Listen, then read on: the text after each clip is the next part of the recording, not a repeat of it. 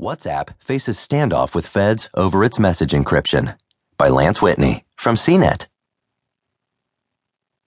WhatsApp, the Facebook-owned maker of an instant messaging app, may face the same legal conundrum as Apple in a case that centers on the thorny issue of privacy versus security. The U.S. Department of Justice is eager to view a series of WhatsApp messages for a criminal investigation, a move that has been given the go-ahead by a federal judge, the New York Times reported Saturday.